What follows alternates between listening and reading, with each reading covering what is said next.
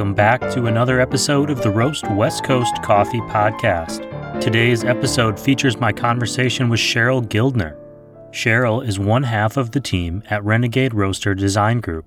She, along with her husband Boyd, a longtime roaster repair and maintenance man, have been building coffee roasters with integrated software since the year 2000. This is the first time we've brought anyone from this side of the business onto the show. And if you're out there listening and dreaming about opening your own coffee roastery someday, be sure to pay close attention. In the 21 years since Cheryl and Boyd launched their company in San Diego, their roasters have been installed all over the world.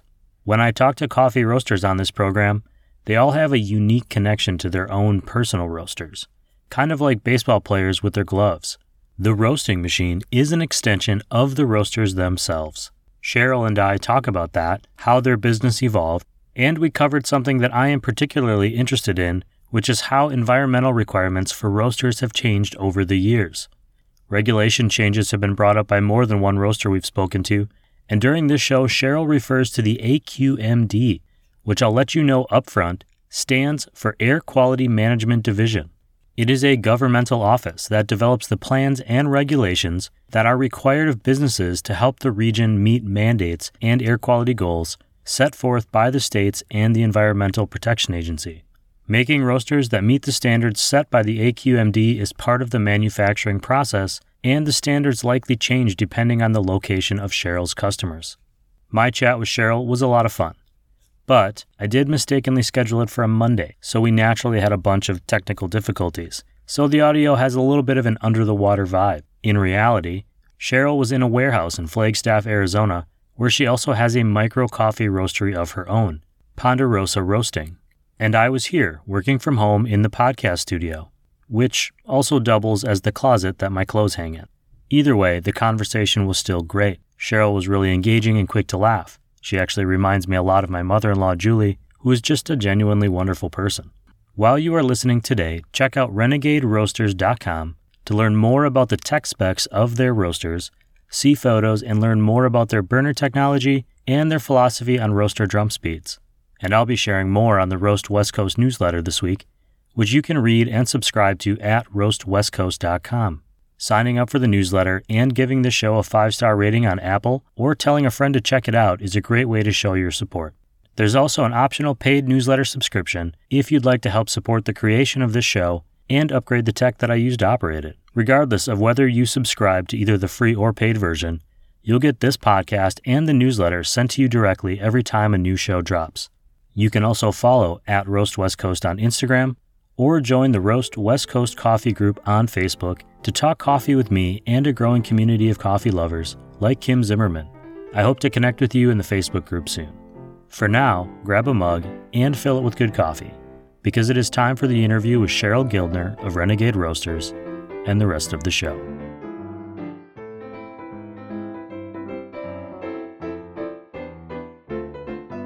So, it wouldn't be a Monday if there was no technical difficulties, right? Right. And I tried it ahead of time, but for whatever reason, I couldn't. Yeah, the microphone didn't work. I had a little bit of a tech issue with it yesterday, and I wonder if maybe there's a software update that's just being goofy, so no worries at all. And I'll just start by welcoming you to the show, and I'll kind of jump right into it with that first question and ask about Renegade and about you. Okay. Well, Renegade was invented in 2000. I lost my job working as an IT person, and my husband had been doing maintenance on roasters for 20 years, and he wanted me to come work for him. And I said, well, what am I going to do? And he said, we're going to build roasters. And I said, at that point, I didn't even drink coffee, so it was really going to be an eye-opening experience for me because it was learning from the ground up what I was going to do. He wanted me to sell them. So anyway, that's how it was born. I learned really quickly. Started going with him on jobs where we were doing maintenance and, learned how people roasted. And one of your things that you said in your notes was that everybody looks at their machine as a extension, really, of their thought process, their ways. And it's truly the reality of it. Everybody has certain targets they're looking for. Everybody has the same actual process they're doing. It's just the way they go about it. And so I started learning all the different techniques people use. We have customers all over the world. So I got to go to Australia and roast with people that only roast espresso. I got to go to Japan where they do mostly espresso. And then they do these little tiny drinks of coffee. But it was really an eye-opening experience, and I became passionate like my husband about coffee. So we came home, and in 2000 was really the year that we decided we were going to go ahead and build our own machine based on the fact that we had worked on everybody's machine, old, new, whatever. When people had problems with their machine, Boyd was called in to look at the problem and try and find a solution. And what we wanted to do was give roasters the ability to look outside the box. We're not for everybody. We're definitely not for everybody. A lot of people just want to turn coffee brown. They don't care about, acidity or body or anything. It's really just put the coffee in, get the coffee out. Time doesn't matter. Airflow doesn't matter. Anything, it's just really a business. And there is a place in the coffee industry for that kind of coffee. What we were looking at was trying to find a way for people that wanted to go deeper than that, how they could do that. And everybody does it differently on our machine. Our machine allows you to make the variables what they are. So you can have up to 10 steps in a roast. And in those steps, you can change airflow, drum speed, and anything that you want. It can be based on a bean temperature. It can be based on a chamber temperature being reached in that step. It can be minutes. Everything is dependent on the roaster. And that's what we bring to the table. That's what Renegade is. That customization of the end result. Customization by the customer once they have the machine. Yeah. So then and repeatability. So at Renegade Roasting Design Group, are you only building roasters then for professionals, for coffee shops or roasteries, or do you work with small companies? Or I'm assuming when you started in 2000 and what you do now might not be quite the same. True. Along the way, but we're on our second set of controls. The first ones that we did, they're still out there. They're still working fine, but we felt that it didn't give us the ability to do some of the things we wanted, like changing a step at, putting your roaster at 50% burner and putting a time to it. We couldn't do that on our first controls, but it was baby steps. It took us 2 years just to get the first controls the way we wanted, because you're working with people in IT that they might like coffee, but they don't understand the whole principle of roasting coffee. So when I tell them, you got to do this, they would take it a whole different way than what I was trying to achieve. So I was working with people outside of their realm of experience. So it was a long, long process, and probably took us 2 years from vision boards to actual being able to roast with the controls. It's you and your husband. What's your husband's name? Boyd. Okay. And so you finished that first one, 2 years, and you get to that first one, and you were about to say, before I interrupted you so rudely, now you are where? Now we are on our second controller, which we ended up finding somebody that was as passionate as us that is an IT person. And he was able to understand what we were trying to achieve, and I was able to, he was local. He was in California as well, so that really helped. We weren't trying to deal with somebody out of state. And so we would give him coffees, and, he'd drink them, and then I'd say, well, this is why. This is what we did. This is where we changed the drum speed, and the drum speed made that difference. So he got to be able to taste all the differences that our roaster could do, and that helped him in understanding what he had to do in order to make me be able to do what I needed to do on my end. That's really interesting that you took an end product to help create a system to get to that end product. Yeah. It's been, it's 20 years we've been doing this, since 21 years now that we've been doing this, and it has been, like you said, a wild ride. There's always something that interests us that we want to change. Somebody says, I want to do this. Yeah. How did you find those first customers? Was it just through word of mouth? Was it because of Boyd's experience in repair? Boyd's experience, traveling all over the place. We've been very popular in Australia at one point, and that was because of the drum speed changes. Now, we're not the only ones that do drum speed change and airflow now. We were when we started. We were the first ones to try it. Most people at that point were roasting still. You figure 20 years ago, controls weren't what they are now. People were really kind of not on board with the idea that drum speed and airflow made a difference. They knew you had to make changes on airflow, but not to the extent that we provide. Now it seems that either there's enough customers wanting that, and so they're having to implement that, or they see the value in it themselves. I don't know, because I really don't talk to my vendors. I mean, other people that do this. Well, the market caught up to you. You innovated, and they caught up. Yeah. You were talking just now about how you worked with your IT person to create some of these controls and the tech for it. Going the other way, then, when you are working with a roasting company or someone who wants to be in the roasting business or wants one of your roasters, how do you go about designing for them or customizing that? Is it a similar process where they're giving you products and saying this is what we want to achieve, or is it? We've done it both ways. Sometimes people will send me copies and I'll roast them and I'll send them to them, while we're building their roaster, and we'll start playing that way. So I can get a feel. I usually go out and train people. Boyd does the building. He does not claim to be a roaster, but I am very passionate about roasting, and I have my own little roasting company here in Flagstaff now. Oh, really? I didn't know that. Yeah. And so I play with my 5 kilo all the time on different things. My customers can write me and say, I need this, or call me and say, I need this, and I can walk them through how to do it. We also, if they have an internet connection, can actually get live on them with TeamView and actually walk them through things. We can also download their software. The Renegade software actually allows you to have a CVS file on every roast. So if they're having a problem, I can actually download that file, bring it into my shop, and actually look at it and tell them where they're going wrong. And that's anywhere. It doesn't have to be just in the United States. It can be anywhere, as long as they have that internet connection. So we help our customers a lot after they buy the machine. There's a lot of extra. That's my part. My part is the helping afterward. We don't just leave you with a machine and say, well, good luck. I can see in this little video chat that we're having that you're clearly in some sort of warehouse or manufacturing type of building. Yes. And yet we're talking about all these hands-on kind of IT and customer service, but it's a building project. It's like what's the word I'm thinking of? It's like a very advanced Tinker Toys almost, like from back in the day. And you're creating a new manufacturing piece that's custom for every single business. Right. They get to choose the color if they want. There's quite a few different variables that they can add on, destoners and things. There's a whole list of, they can make an extra oversized cooling tray so that they can have room to blend. There is a lot of customization to our machines. There is nothing that just sits on the floor waiting for a sale.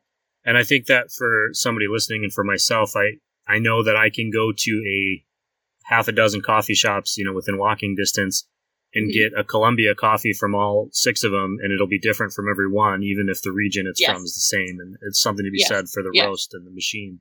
What about environmental requirements? This is something I'm really interested in 20 years. I know in California, you mentioned you're in Flagstaff right now, but in California, there's rules about the types of emissions from different roasting machines. How has that changed in the 20 years? That has changed like crazy. San Francisco, probably worst. We have machines up there. San Diego's a little bit more lax.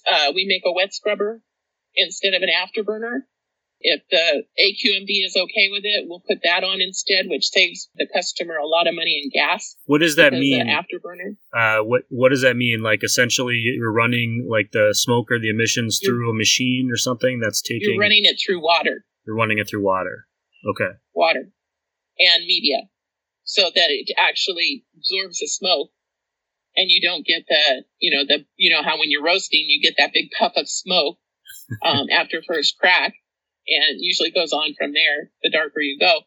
So that contains a lot of that smoke, and we can actually get our numbers for AQMD within that range based on this system that Boyd's invented of a wet scrubber. There's a lot of wet scrubbers out there, but ours is a little bit different than most of them.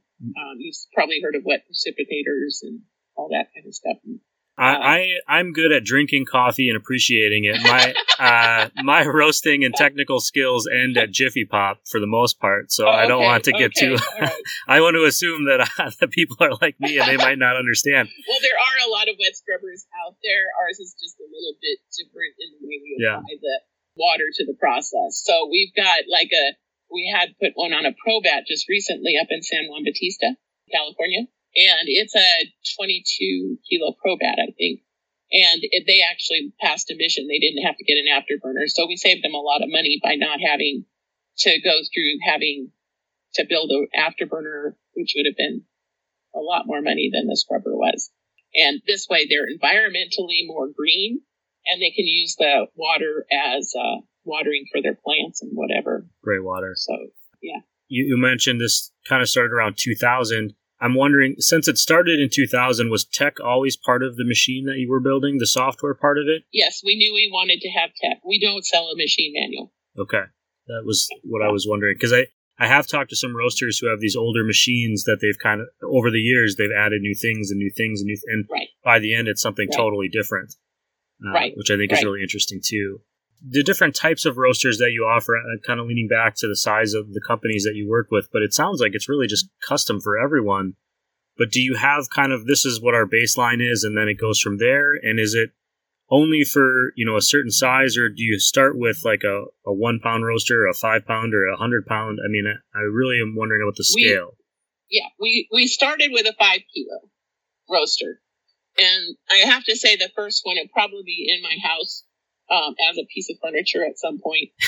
Boyd's real proud of it, but it kind of looks like an old locomotive. It's like the engine on a locomotive. But we have progressed from there. We started with the 5. It's probably our most popular size because most people would like to have one in their shop and have that, the sophistication of having that smoke and smell and just the nuance of it being that fresh.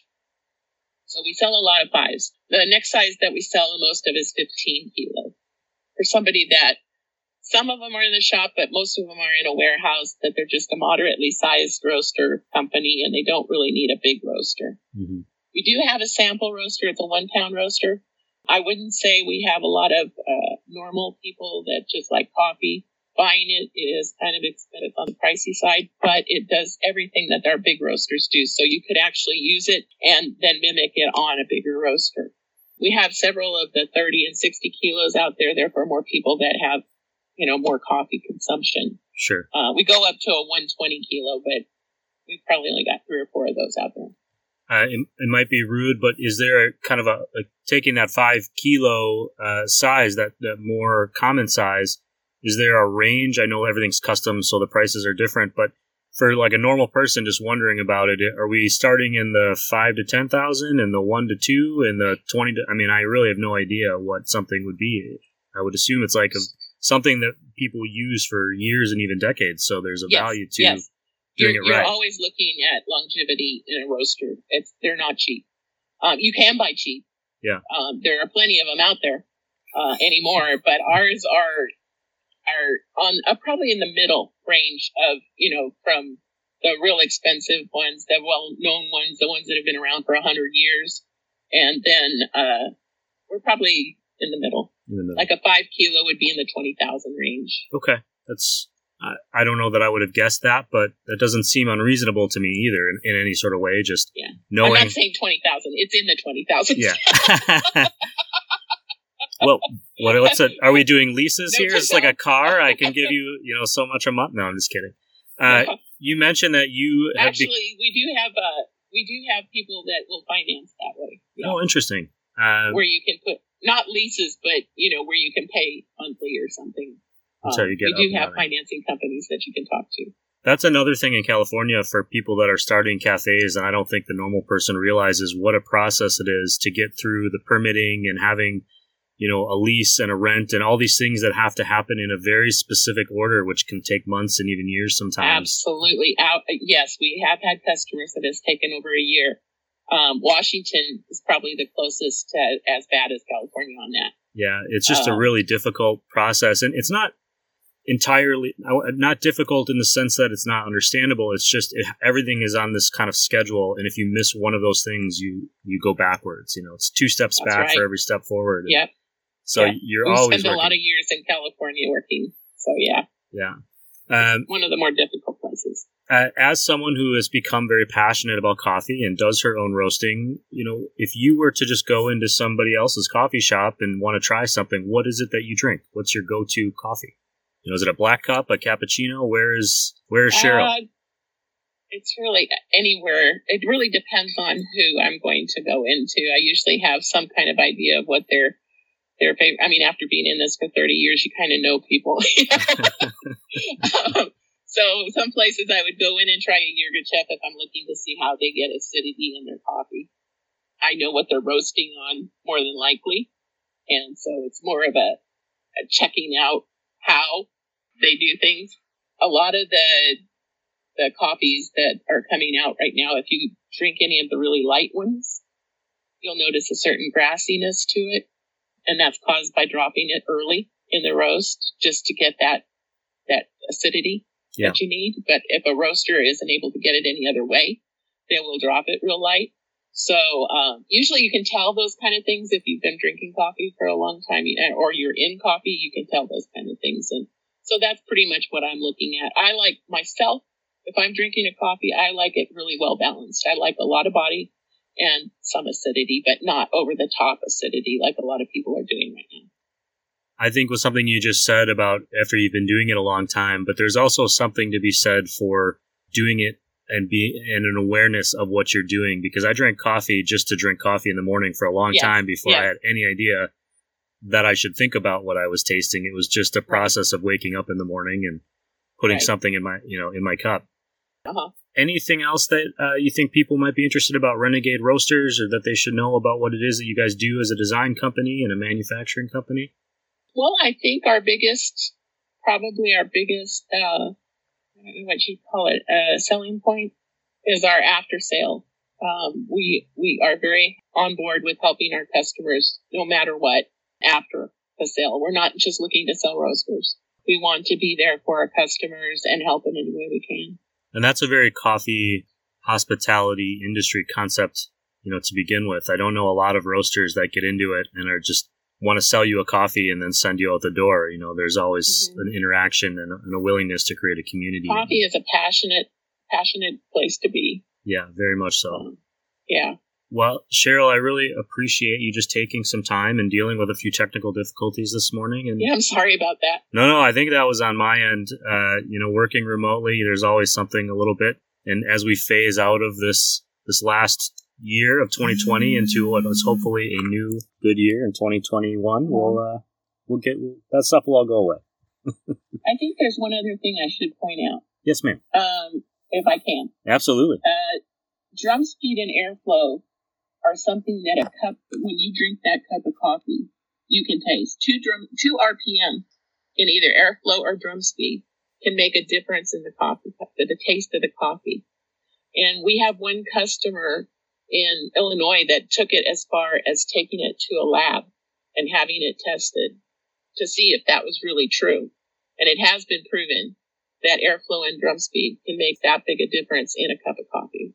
All these little nuances that kind of create this flavor that we look forward to. And the thing that I always think separates out a great coffee shop from a good one or an average one is consistency. If they can do something you like once, that's great. But if they can do something you like over and over and over again, that is what defines greatness for me as far as coffee. Yes. Cheryl, really a pleasure meeting you and chatting with you, and thanks for joining the Roast West Coast podcast. Yes, it was nice. Nice to meet you. Nice to meet you as well.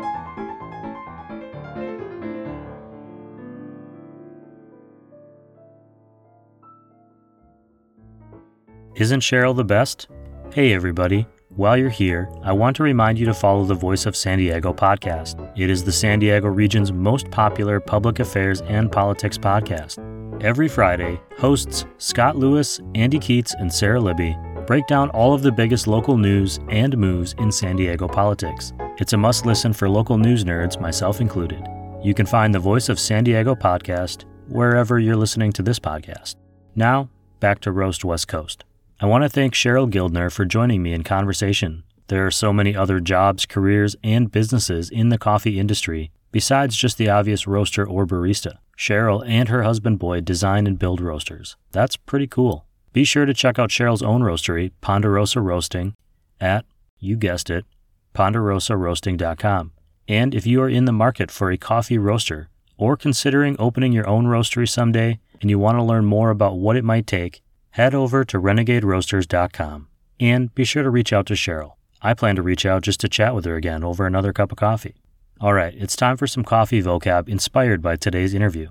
The first phrase today is wet scrubber. A wet scrubber is an industrial pollution filtration system that uses water to capture pollutants, particulates, and odors from an exhaust stream, like the smoke coming out of a coffee roaster. The smoke is vented through an encapsulated container filled with water that catches the nastier parts of the smoke before being released. In some cases, a wet scrubber might use a chemical liquid instead of water. There are a lot of variables and a little bit of science, so I'll link to more information in this week's newsletter. The second phrase this week is de-stoner, not a 420 reference.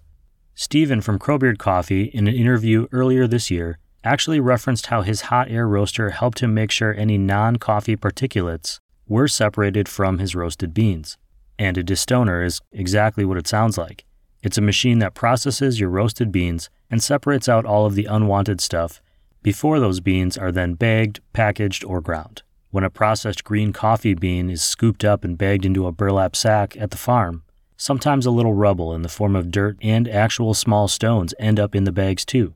A de-stoner helps prevent that debris from making it into the bag that you're buying from your local roaster. One type of de-stoner uses a pneumatic tube to suck up the beans into a chute for packaging, leaving any heavier debris behind in a little holding tub. There are other kinds too, and when you start that roastery of yours, you'll probably look into the different styles. That is it for today's episode. I couldn't have done it without all of you listening, or the coffee that I've been drinking. I want to say thanks to Bree at Leap Coffee for the nice personalized note that they included in my recent order. And in a little bit of a life change, for the first time, I've been ending my days with coffee too.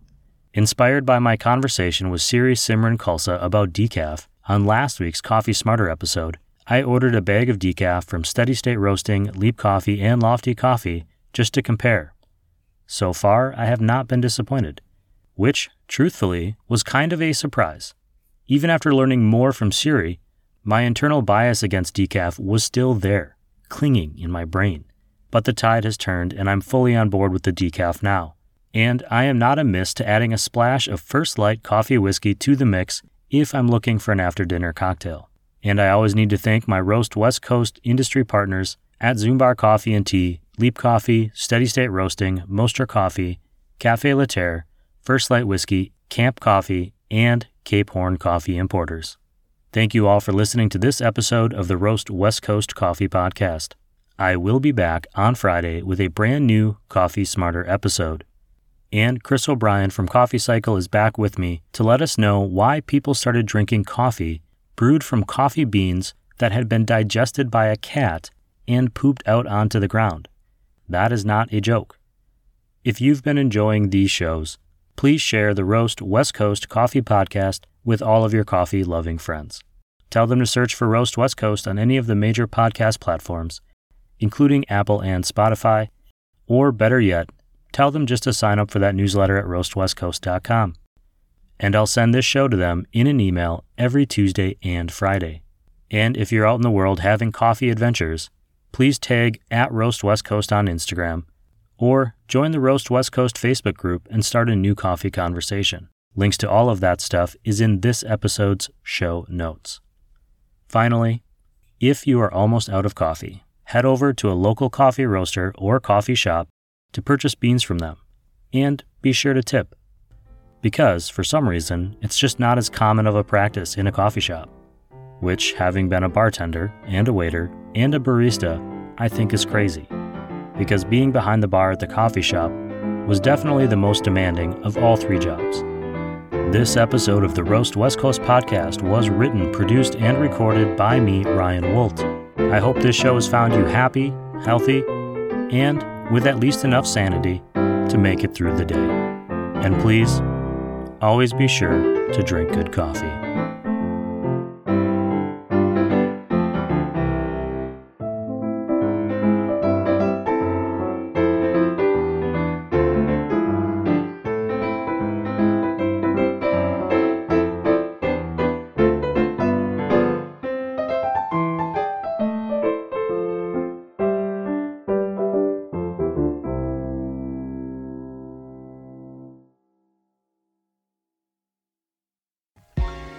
Hey everyone, this is Cody from San Diego's first and longest running local beer podcast, Beer Night in San Diego. If you love the local beer community, check out Beer Night in San Diego, available everywhere podcasts are found. Each and every week we bring you great local beer discussion, beer education, news, and tons more with a touch of comedy. Check out Beer Night in San Diego to laugh and learn with us.